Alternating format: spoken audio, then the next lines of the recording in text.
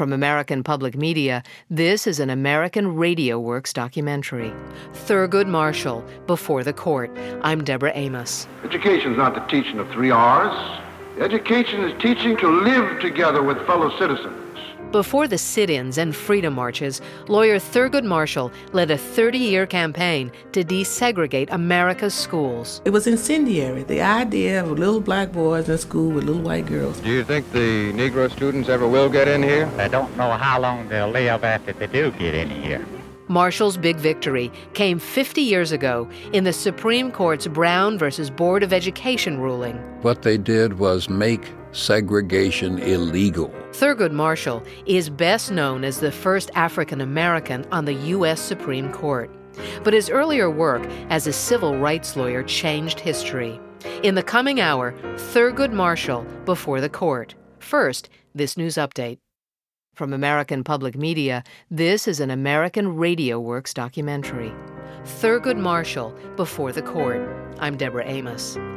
In 1967, Thurgood Marshall became the first African American named to the United States Supreme Court. But his most significant legal victory came when Marshall was on the other side of the bench, arguing the landmark Brown versus Board of Education case. On May 17, 1954, the U.S. Supreme Court outlawed racial segregation in American schools. The ruling was the high point of a long campaign Marshall led to tear down the walls of segregation. Marshall died in 1993 at the age of 84. In the coming hour, Stephen Smith of American Radio Works presents the story of Thurgood Marshall's remarkable career before he joined the Supreme Court, when he was the nation's leading civil rights lawyer.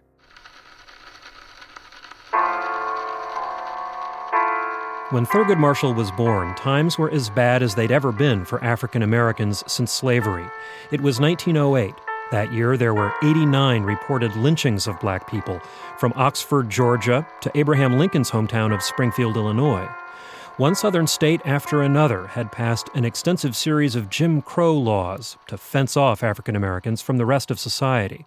That meant really rigid segregation of blacks and whites in almost every conceivable situation in which they might come into social contact. Historian Leon Litwack.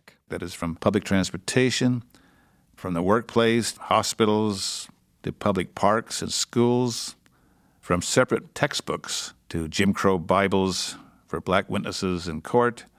New Orleans went so far as to adopt an ordinance segregating black and white prostitutes. Thurgood Marshall liked to tell people he was born way up south in Baltimore, Maryland. In his later years, Marshall told an interviewer that racial segregation in Baltimore could be as harsh as anywhere in the Deep South. In the department stores downtown, a Negro was not allowed to buy anything off the counters. He was told to get the hell out. Another thing I remember very well was that there were no toilet facilities available to Negroes in the downtown area. And one day I had to go, and the only thing I could do was get on a trolley car, try to get home, and I did get almost in the house when I ruined the front doorsteps. Thurgood Marshall never forgot the bitter humiliations of growing up in Jim Crow Baltimore, but he also thrived there. Marshall and his older brother Aubrey had educated, determined parents. Their mother Norma was strong and protective. She worked as a school teacher. Their brash, outgoing father Willie was a waiter and a railroad porter who taught his boys to be proud of their race. He was blonde and blue-eyed, and he could have passed for white. A lot of times he would get in a big fight because somebody would think he was white. Say, I would do something good, and my father would say, well, that's right black of you. You'd always heard, that's very white of you. Well, you'd understand what he was saying. Like many gifted and ambitious black people of his generation, Marshall learned when the time was right to fight racism and when to keep cool. Karen Hasty Williams, Marshall's goddaughter, says these were lessons he carried into adulthood, like the time 16-year-old Thurgood needed money for college. He went to get a job working as a porter on the railroads, and the white conductor who was interviewing him said, okay, boy, you can have this job. Here's your uniform, put it on. And Marshall came back, and he was tall and lanky, and he said, but sir, these pants are too short. And the response was, boy, it's easier for me to get another nigger than to get another pair of pants. If you want the job, you wear the pants. He said, I took the job and I wore the short pants because I know I needed the money to go to school. But he said he did not want another generation to have people make that kind of a comment. In 1930, Thurgood Marshall graduated from Lincoln University, a prestigious black college in Pennsylvania. While at Lincoln, Marshall married Vivian Bury. He wanted to go to law school at the University of Maryland in Baltimore, but African Americans weren't allowed. So Marshall commuted by train to all-black Howard University, an hour away in Washington, D.C. There, Marshall met a man who would change his life, law professor Charles Hamilton Houston. He was a graduate of Amherst and Harvard, very brilliant, very decent person, but a very hard man. He was unyielding on these students learning how to do it exactly right. Law professor David Wilkins. He brooked no quarter with any mistake of punctuation, of procedural regularity, of form, because he knew that if you were to give the white judges the slightest excuse for dismissing your case or dismissing you as being incompetent, they would do so. There were few black lawyers in the 1930s, and most of them handled routine legal matters like wills and real estate. Charles Houston used his classroom like an anvil, pounding out a generation of exceptional black attorneys for a courtroom crusade against segregation. Marshall was his top student. Well, I think anybody who ever met Thurgood Marshall would say he was a born leader. I mean, first of all, he was just a physically imposing man. He was probably 6'3", drop-dead gorgeous, with a booming voice, a towering intellect, and a fierce determination to pursue and succeed at whatever task was before him. Marshall started helping his mentor fight legal cases while still a student.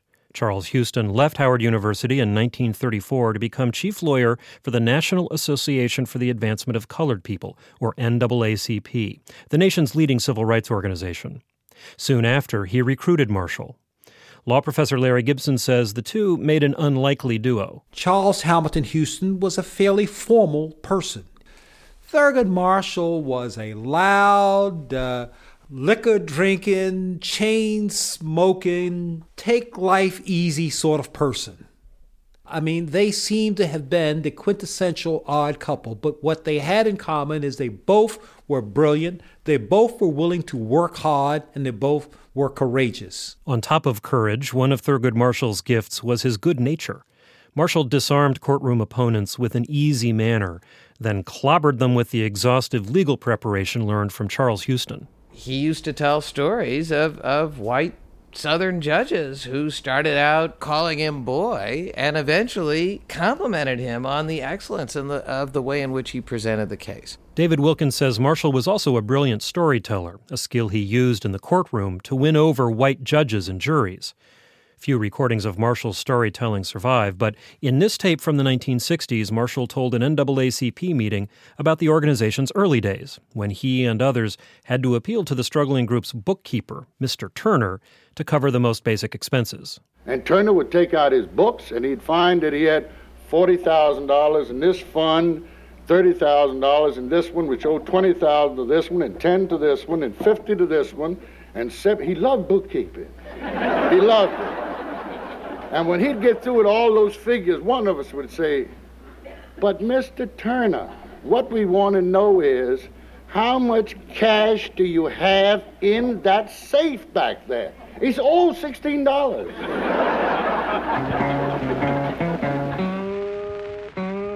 In the late 1930s, the NAACP was still a tiny organization with huge plans. The group had been founded in 1909 by W.E.B. Du Bois and a group of liberal whites. Their cause, to fight segregation, lynchings, and other violence against African Americans. Southern courts and policemen offered little protection for black people. In the 1940s, white journalist Ray Spriegel of Pittsburgh posed as a light-skinned Negro for a month of travel to learn what life was like on the other side of the color line. To deny that in the Deep South, any Negro can be and all too frequently is, murdered by any white man for any or no reason, with the almost inevitable certainty that the white murderer will go scot-free. Quite frequently, they're hanged for killing white men, never for killing Negroes. On the other hand, historians say Southern blacks were frequently tried for crimes they didn't commit if they weren't lynched first. Thurgood Marshall and Charles Houston traveled the South in the 30s and 40s, demanding equal rights in local courtrooms. Marshall always kept a pamphlet of the U.S. Constitution in his suit pocket, the way another man might carry a Bible. His aim was to use the Constitution to strike down every Jim Crow law. But Marshall also knew when to leave it tucked away. Once he talked about going someplace and having to change at a train station somewhere in the Deep South. Law professor Randall Kennedy. He gets off one train, he's waiting for the next train to come, and the sheriff says, "Boy, no colored man has seen the sun set in this town and lived to tell about it. So you better hope that train you're waiting for comes." Marshall said that he could have reached into his pocket and read the, Constitution to this representative of law and order, or he could be quiet and get out of town and live to fight another day. And he took the latter course. And he was happy to leave, and he was happy to fight another day. There's this one famous case from Hugo, Oklahoma. Law professor Michael Klerman. And Marshall talks about the school children who had been released from school for what the trial judge somewhat perversely called this gala event, when this black person who might have been falsely accused was on trial for his life. And Marshall said those school children got a constitutional law lesson that they never got in school. Memo to the office from Thurgood Marshall, Hugo, Oklahoma. Trial of W.D. Lyons. In 1941, Marshall went to rural Oklahoma to defend a black farmhand accused of shooting a white couple and their little boy, then setting their house on fire. Several officers took turns beating him that night, but he refused to admit to anything. He was taken to the court prosecutor's office, where 10 or more officers took turns beating him with a special type of blackjack known as a nigger beater. Defendant made the confession the next morning. When we walked into court, word went around that a nigger lawyer from New York was on the case. We put on evidence to show that the confessions were secured by force and violence. He could cross-examine white sheriffs on a footing of equality and trap them in lies. And the people in the audience had never seen anything like this because they had no occasions in their life where a black person could accuse a white person of lying. And it was a risky enterprise. I did all of the cross-examining of the officers because we figured they would resent being questioned by a Negro, and they would get angry, and this would help us. It worked perfect. They all became angry at the idea of a Negro pushing them into tight corners and making their lies so obvious. Boy, did I like that. And so did the Negroes in the courtroom. Law enforcement officers now know that when they beat a Negro up, they might have to answer for it on the witness stand. The jury found W.D. Lyons guilty, but only imposed a life sentence instead of the death penalty. For an innocent black man tried in a Southern court for killing whites, life in jail was still a victory. For Marshall, it was an excellent case to appeal all the way to the U.S. Supreme Court, and one that could raise money for the cash-strapped NAACP. This case has enough angles to raise a real defense fund if handled properly. We have been needing a good criminal case, and we have it. Let's raise some real money. Thurgood. Although the appeal eventually failed, the Lyons case was not a total loss.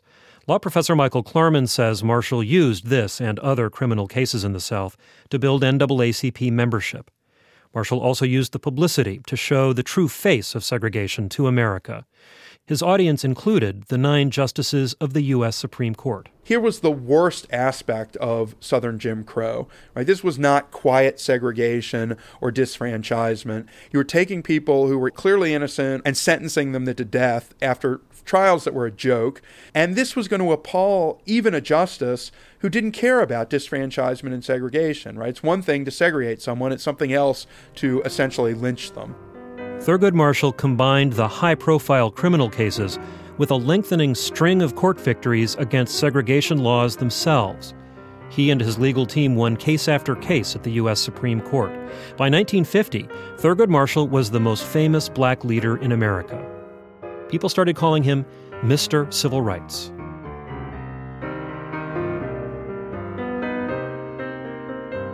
This is Deborah Amos. Coming up after a short break, Marshall leads the D-Day battle against Jim Crow. Marshall appreciated, as few of us did, that this was one of the crossroads of history and that this was his time. You're listening to Thurgood Marshall Before the Court from American Radio Works. Our program continues in just a moment from American Public Media. This is Thurgood Marshall Before the Court, a documentary from American Radio Works. I'm Deborah Amos. For more than half of the 20th century, the American South was a rigidly segregated society. Blacks were barred from many public places. Listen now to the results of a hidden recording machine and a Negro's experience. First, in a restaurant. I think I have a cup of tomato juice. You know we don't serve colored people here, you know. In a bus. Get back there in the back. What do I have to do? You want me to get off? Get back there where I told you to get off this bus. Don't give me no more lip, boy. In a filling station. Fill it up, boy. Oh, give me 5 gallons of apple, please. All right. Where you going, boy? I'm going to the restroom. I'm sorry, we don't have restrooms here for color. Well, I don't care about color restroom. I just want to go to one. Well, you won't use the one here. You know, there's a law in this state. Nowhere were segregation laws more entrenched than the public schools. To fight those laws, Thurgood Marshall and the NAACP took on a notorious 1896 Supreme Court decision called Plessy v. Ferguson. An African-American named Homer Plessy had challenged a Louisiana law requiring separate train cars for blacks and whites. The Supreme Court ruled against Plessy and cemented the devastating separate but equal doctrine. That allowed states to exclude black people from public places as long as they had access to equal segregated facilities. But as American Radio Works producer Stephen Smith explains, separate was rarely equal. In the first half of the 20th century, caricatures of African Americans were an everyday part of the nation's culture. Aunt Jemima! Many whites believed that black people were somehow inferior and didn't really mind being treated as second-class citizens. Smiling, happy Aunt Jemima, famous for her secret recipe pancakes, waffles, and buckwheats. Let's have a down south saying, Aunt Jemima. Well, folks says that the more happiness you gives other folks, the more happiness you get. But times were slowly changing. After World War II, nearly 1 million black soldiers returned from the fight against Nazi racism. Civil rights activism surged.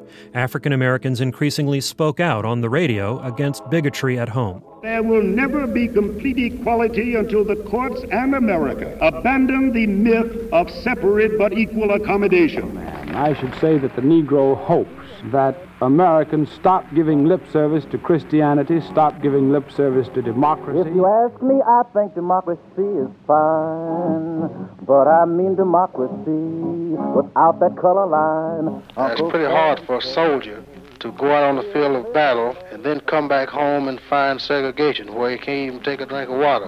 I says let's get together and kill Jim Crow today.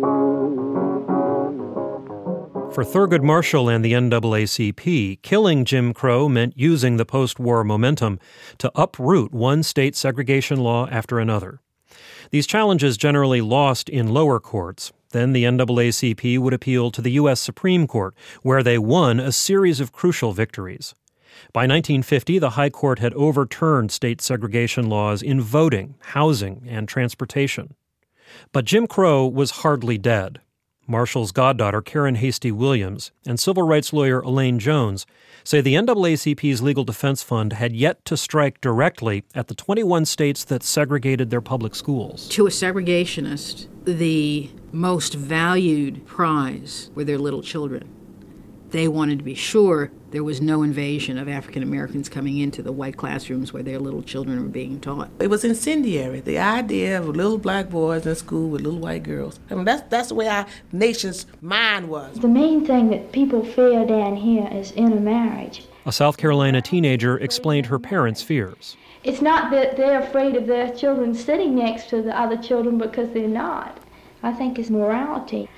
after being in New York, I can see what they mean, because I have seen, at least I know, 5 couples who were married, Negroes and whites, and I know that's one thing they fear. Segregationists also saw the public schools as a crucial training ground, according to law professor Michael Klerman. White Southerners really believe that if you teach youngsters the doctrine of white supremacy, by the time they're adults, they'll probably never give it up. But if at an early age they go to school with black people and they see black people being treated as equals, they might internalize that there really aren't inherent racial differences. Mr. Thurgood Marshall. Well, the biggest job to end race and caste as determining factors in this country is to do, as a friend of mine says, cross the river from the white to the Negro section of the town. The best way to cross the river and to bring people together of different racial groups would be in the public school system. That would be the best way to do it. The river between black and white schools had always been wide, the inequality between them deep.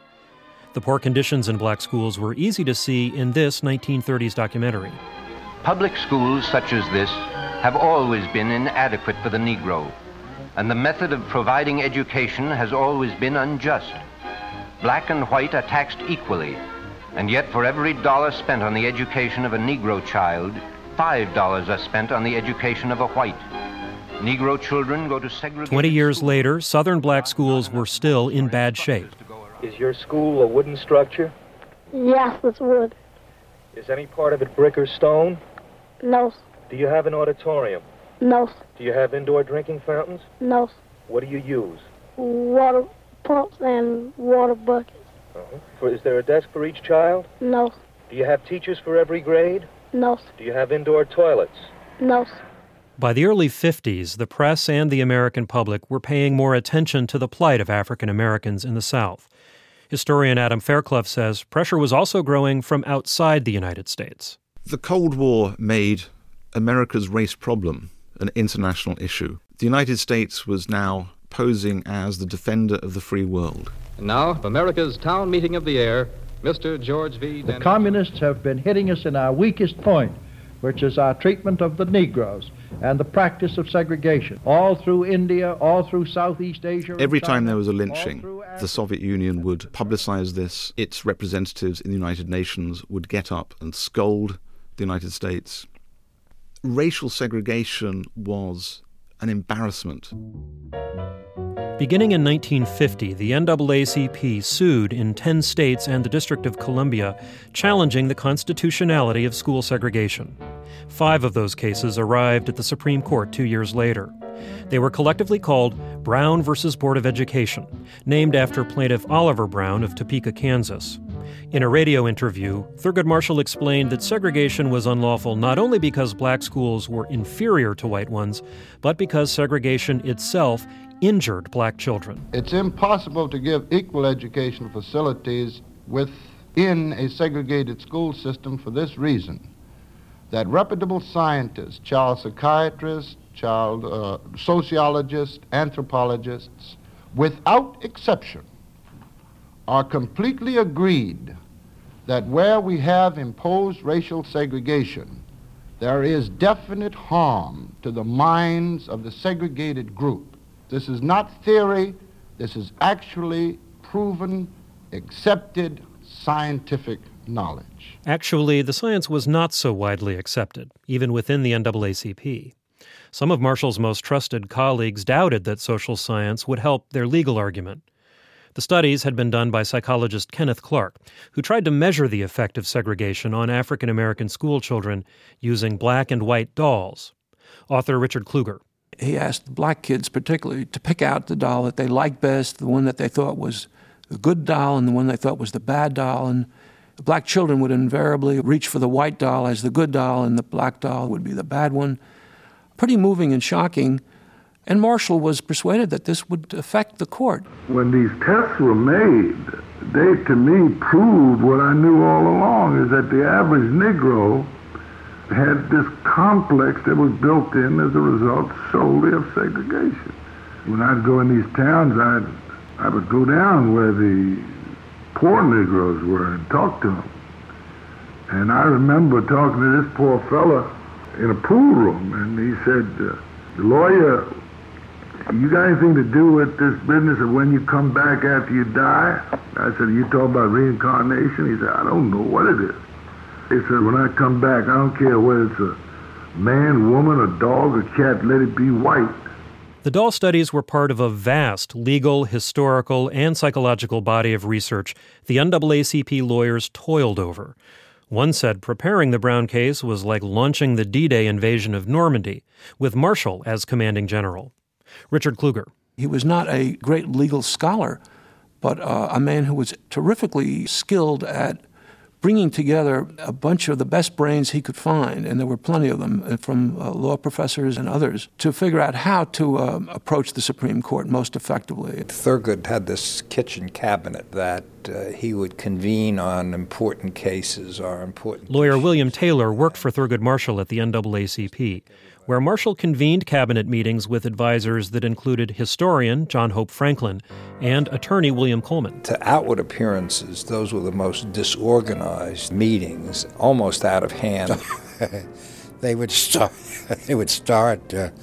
about 5 o'clock on a Friday, and they'd go on to about maybe 2 o'clock Monday morning. I never have seen anyone work any harder. And there may be about 20 or 30 people in the room from Chicago, people from Harvard. Till around midnight, Thurgood would say, we'll have a half-hour break. And I would break for my room at the hotel. When I'd go there the next morning, he would be there. The food was good, the drinking was good, and Marshall could tell great stories. When the meeting was over, Thurgood had accomplished his purposes. He had gotten the 3, 4, 5 ideas that would help him in making the argument and deciding what the strategy would be. I think that Marshall appreciated, as few of us did, that this was one of the crossroads of history, times at which maybe he could have some impact, which he had never had and would not have again. And that this was his time. The Supreme Court arguments for Brown took place in December 1952, and again 1 year later. The chief lawyer for the Southern states was the formidable John W. Davis, a former Democratic congressman and presidential nominee. At 79 years old, Davis had taken part in 250 Supreme Court cases, more than anyone else in the 20th century.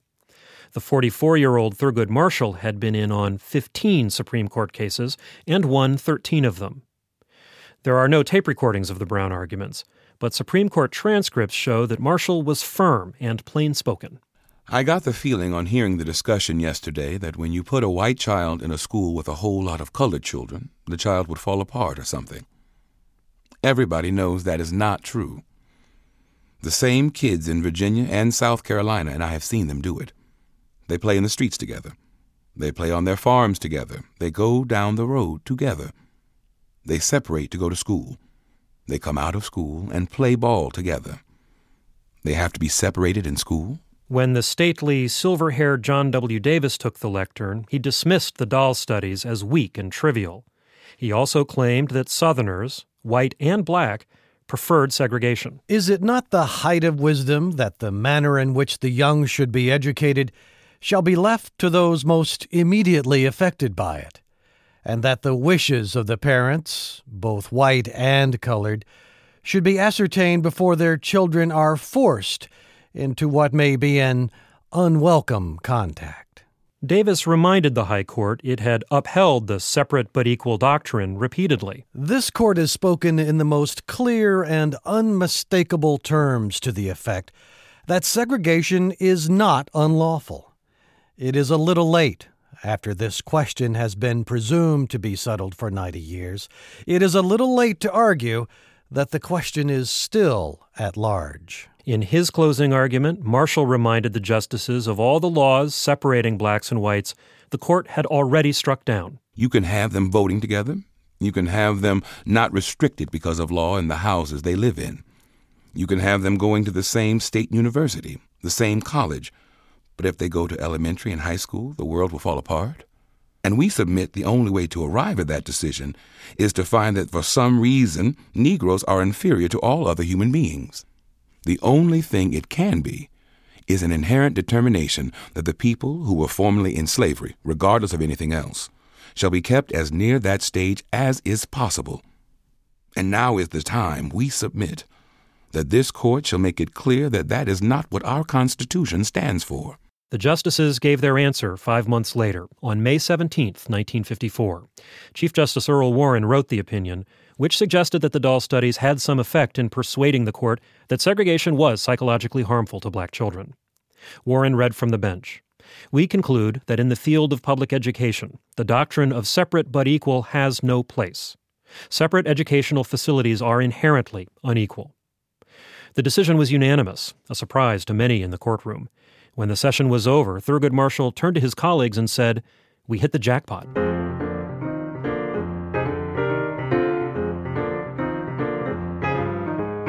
There was a big party at NAACP headquarters in New York that night.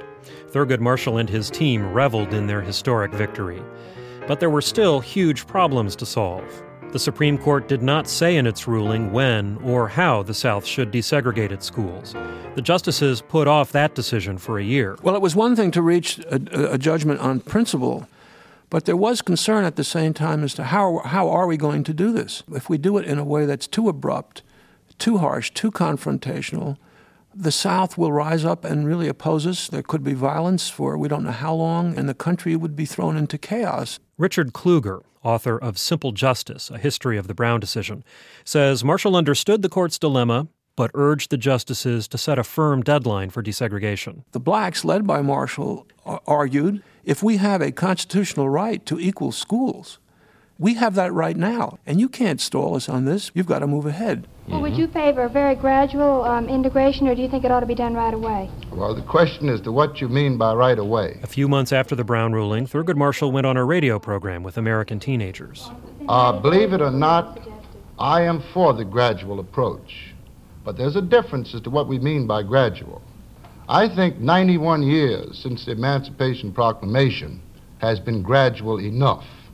Most people who want gradual truly don't want it at all. We have had a separate social system in the South for many hundreds of years. Stalwart segregationists like Governor Herman Talmadge of Georgia warned that Southerners might just ignore the Supreme Court's ruling, whatever timeline the court imposed. So the only thing they could do would be to call on the President of the United States to enforce it. The only way he could enforce it would be with troops and bayonets, and come down there and round up 3.5 million Georgians and put them in concentration camps and compel them to do something against their will. On May 31st, 1955, the court ordered schools to desegregate with all deliberate speed, but the ruling set no firm date for segregation to end. Some states began passing laws to sidestep the Supreme Court's command. Others vowed to close their public schools entirely rather than desegregate.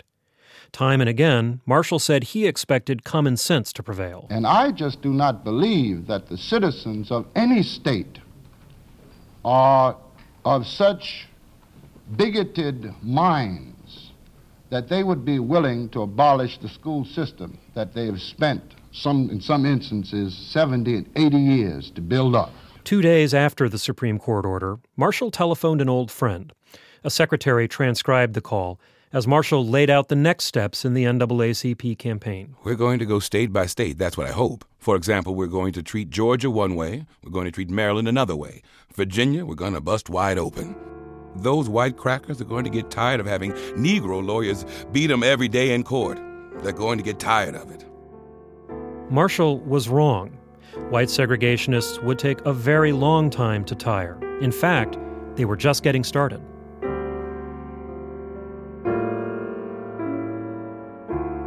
I'm Deborah Amos. You're listening to Thurgood Marshall Before the Court. Coming up, massive resistance to desegregation in the white South. Do you think the Negro students ever will get in here? I think they'll get in here, but I don't know how long they'll live after they do get in here. Major funding for American Radio Works is provided by the Corporation for Public Broadcasting. Additional support for this program came from the National Endowment for the Humanities, the Southern Humanities Media Fund, and ConeStam Communications, a public relations firm committed to achieving results through media relations campaigns that help build brands and increase sales. On the web at KOHNSTAMM.com. To hear extensive interviews with Thurgood Marshall, see his letters and photographs and much more, visit our website at AmericanRadioWorks.org. Our program continues in just a moment from American Public Media. This is Thurgood Marshall, Before the Court, a documentary from American Radio Works. I'm Deborah Amos. American Negroes, they have been taken in by the NAACP and the Communist cause, and we must fight! It was called Massive Resistance. I believe the niggers have equal rights in their own schools. Across the South, whites, led by politicians and school boards, defied the Supreme Court's 1954 order to desegregate America's schools with all deliberate speed. We do not intend to have integration under any circumstances in Mississippi. Period. Mr. Thurgood Marshall. I think the nation is most certainly ready for the integration. Is ready for the last. nigger he's in the sunny South. Come on, boys! Violent mobs and an ambivalent President Eisenhower tested Thurgood Marshall's deep faith in the American justice system. Do you think the Negro students ever will get in here? I think they'll get in here, but I don't know how long they'll live after they do get in here. The lead crusader for school desegregation remained calm and confident. Every social step that's been made in this country to better conditions of minority groups, there have been people who have threatened violence. The beautiful part about our country, in every such instance, violence has not taken place. In 1957, massive resistance reached its peak in Little Rock, Arkansas. In the final part of our program, Stephen Smith of American Radio Works describes Marshall's last big fight for the NAACP Legal Defense Fund. This is Little Rock Central High School, approximately 2 hours before the school is scheduled to open its doors for the fall semester. Little Rock, Arkansas seemed an unlikely place for a racial standoff. By September 1957, the school board had carefully selected 9 black students to integrate the all-white Central High School. Local officials expected a smooth start.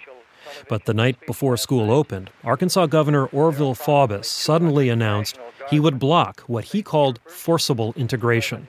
Faubus claimed that whites and blacks were arming for battle. One store reported that a gang of Negro youth purchased knives while another group waited outside. When Arkansas Governor Orville Faubus moved in National Guardsmen to prevent the integration of Little Rock Central High School. In front of the school there, you can see perhaps a couple of hundred students waiting to see if the colored students do show up. The minute they walk in, we walk out. And suddenly there was a shout. They're here, the niggers are here, they're coming. Elizabeth Ann Eckford missed the rendezvous with the other aide and so had to go it alone. They didn't touch her, but they crowded all around her, screaming and nigger. She's trying to get into our school. After several harrowing moments, a white woman stepped in to help 15-year-old Elizabeth Eckford escape. Arkansas Guardsmen used bayonets to block the other black students from entering Central High. Thurgood Marshall, the man who had won the 1954 Brown ruling outlawing segregation, flew to Little Rock. He found a black community under siege, but determined and organized. Lois Patillo's daughter, Melba, was one of the 9. Mrs. Patillo told an interviewer about threatening phone calls they often got. When they'd call me and say, we're going to come and get her and hang her, I'd say, well, come right on, I'm waiting for you. And maybe sometimes I would hang up the phone trembling, but I told them to come right on because I'm waiting for you. Did you have anything to protect yourself with? My mother was there. She knew which gun she was supposed to man. My son knew which one he was supposed to man. And I knew which one I was supposed to man. Meanwhile, we had a plan to escape from Melba. For 2 weeks, Melba Patillo and the other black students waited to get into Central High as Marshall fought for them in federal district court and as the white mob surrounding the high school grew. Thurgood Marshall soon realized he needed reinforcements and called on President Dwight Eisenhower to intervene. There was reason to doubt the president would help. Eisenhower's ambivalence about integration had been apparent since his first comments on the Brown decision in 1954. He was quoted as saying in the summer of 1956 and the summer of 1957 that there was no set of circumstances under which he would use federal troops to enforce a school desegregation order. Law professor Michael Klarman. That pretty much meant to white Southerners that they could never be forced to do what they didn't want to do, because ultimately the court order doesn't mean anything unless there's a federal army behind it. While Eisenhower kept his distance, a federal court ordered Faubus to remove the guardsmen and let the black students into Central High. On September 23rd, Faubus relented. Now, with a police escort, the Little Rock Nine filed into school. We've just got a report here on this end that the students are in. The crowd at Central High School, men in work shirts, gray-haired churchwomen, girls in checkered dresses, erupted in violence. Local police hustled the black students out of the school. The mayor of Little Rock telegrammed Eisenhower for help. The president was still reluctant to endorse integration, but saw the crisis as a challenge to federal authority. On September 24, 1957, President Eisenhower spoke from the White House. I have today issued an executive order directing the use of troops under federal authority to aid in the execution of federal law at Little Rock, Arkansas. Mob rule can not be allowed to override the decisions of our courts. The latest word from Little Rock at the moment, the Army has escorted 9 Negro students into Central High School in Little Rock. For several weeks, the 9 Negroes were shepherded through crowds of demonstrators by bayonet-wielding troops. Finally, the situation calmed somewhat, but it was never what one could call normal. It wasn't until the end of the school year that President Eisenhower was finally able to withdraw the troops. Citing fears of another year of racial upheaval, the Little Rock School Board tried to suspend integration at Central High School. Thurgood Marshall fought back, asking the U.S. Supreme Court to convene a special session to settle the crisis. The court agreed. Lawyers for the Little Rock School Board said they were unsure whether the Supreme Court's Brown ruling applied to Arkansas schools. On September 11, 1958, Marshall appeared before the 9 justices, and his argument was recorded on tape. Education is not the teaching of 3 R's. Education is teaching of the overall citizenship, to learn to live together with fellow citizens, and above all, to learn to obey the law. He speaks to the justices in a very non-legalistic way. Law professor Randall Kennedy. You get the sense that he is essentially telling these people, listen, I'm right, I've got truth on my side, now here's what you've got to do. I don't know of any more horrible destruction of principle of citizenship than to tell young children that those of you who withdrew, rather than to go to school with Negroes, come back, all is forgiven, you win. And therefore, I'm not worried about the Negro children at this stage. I worry about the white children in Little Rock who are told as young people that the way to get your rights is to violate the law and defy the lawful authorities. I'm worried about their future. I don't worry about those Negro kids' future. They've been struggling with democracy long enough. They know about it. With unusual speed, the justices issued a brief, unanimous opinion. Little Rock schools had to obey the Supreme Court and integrate immediately. Arkansas Governor Orville Faubus responded to the Supreme Court ruling on September 15, 1958. I have ordered closed the senior high schools of Little Rock in order to avoid the impending violence and disorder which would occur. 2 weeks later, the citizens of Little Rock voted to close all their schools rather than integrate. It took a year of court battles and political turbulence before the schools reopened. Historian Adam Fairclough. The Little Rock crisis sent a very mixed message. Overall, I think it was a very discouraging message. We like Faubus, a governor of courage and of right. Southern politicians looked at what happened to Governor Faubus. He was re-elected again and again and again. Faubus demonstrated resisting integration, defying the federal courts, was a vote winner. And that was a profoundly frightening message for the NAACP, because Forbes set the pattern for a certain type of Southern politician who would fight tooth and nail against integration. The pattern would be used by governors like Alabama's George Wallace and Mississippi's Ross Barnett. In his later years, Thurgood Marshall said he and his colleagues at the NAACP had underestimated white opposition to desegregation. I had thought, we'd all thought that once we got the Brown case, the thing was going to be over. That was when we should have sat down and planned. The other side did. The other side planned all these delaying tactics they could think of. School districts across the South spent years delaying integration. Southern states also tried to crush the NAACP, firing government employees who belonged to the organization and publicizing membership lists to intimidate local activists. Meanwhile, a new generation of civil rights activists was emerging. Frustrated with the pace of slow-moving lawsuits, they challenged segregation laws by disobeying them rather than disputing them in court. Give us the ballot, and we will transform the salient misdeeds of bloodthirsty mobs into the calculated good deeds of... Thurgood Marshall and the NAACP defended many of the activists who were sent to jail for civil disobedience, but Marshall's heart wasn't in it. He said that by the end of the 1950s, he'd outlived his usefulness as a civil rights lawyer. At the time, young activists like Julian Bond thought so too. Civil disobedience was something the NAACP frowned upon. Thurgood Marshall was in a mild way condemnatory of the sit-ins, this tactic of breaking the law. He believed so strongly in the law that he couldn't countenance people breaking the law in order to change a law. Thurgood Marshall began to draw away from the civil rights spotlight. He was in his 50s with 2 young boys by his second wife, Cissy. His time as an advocate before the court was ending. Marshall was ready to shape law from the other side of the bench. In 1961, President John F. Kennedy appointed Marshall to the U.S. Court of Appeals.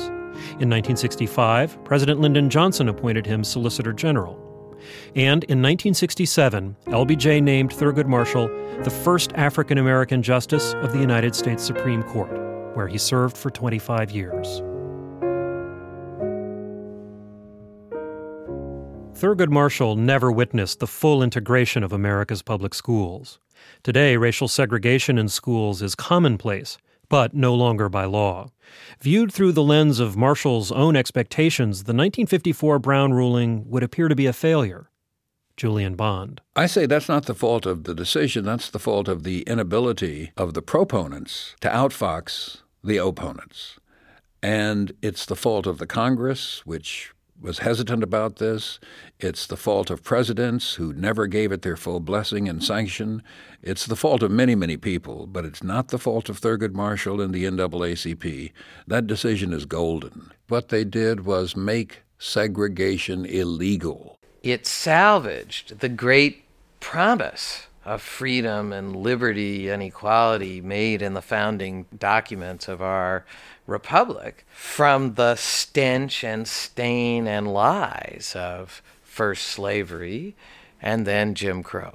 Law professor David Wilkins. It was also the beginning of a whole new understanding of what American law and American society could be. It was the birth of the rights revolution. The 30-year courtroom crusade against segregation Thurgood Marshall and his colleagues fought was the first of its kind in the United States. No one before had made such comprehensive use of the courts and the Constitution to secure the rights of a group of citizens. Later campaigns for the rights of women, minorities, and other groups have been modeled on the NAACP Legal Defense Fund.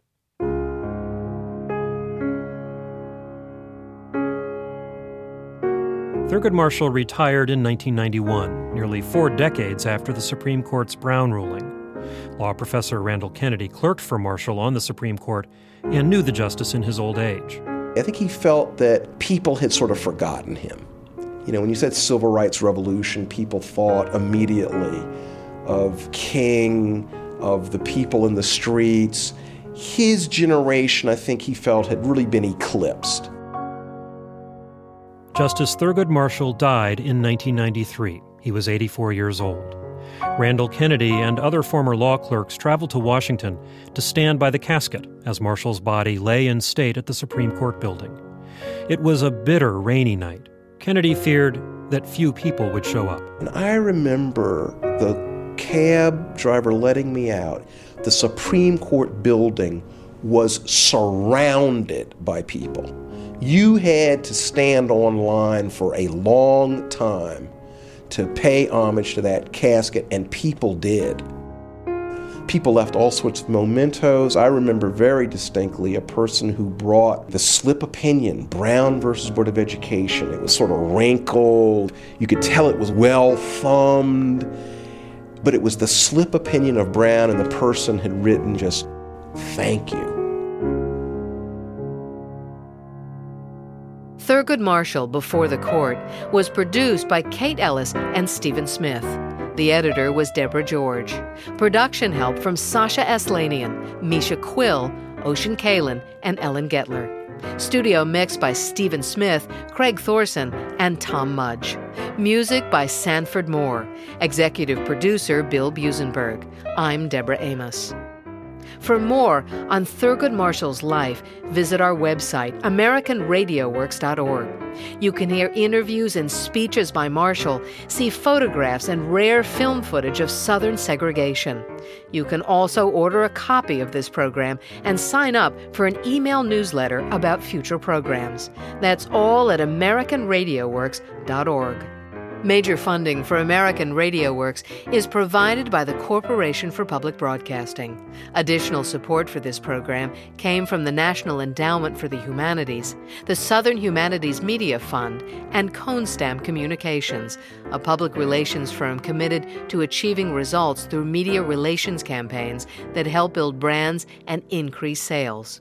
On the web at KOHNSTAMM.com. American Public Media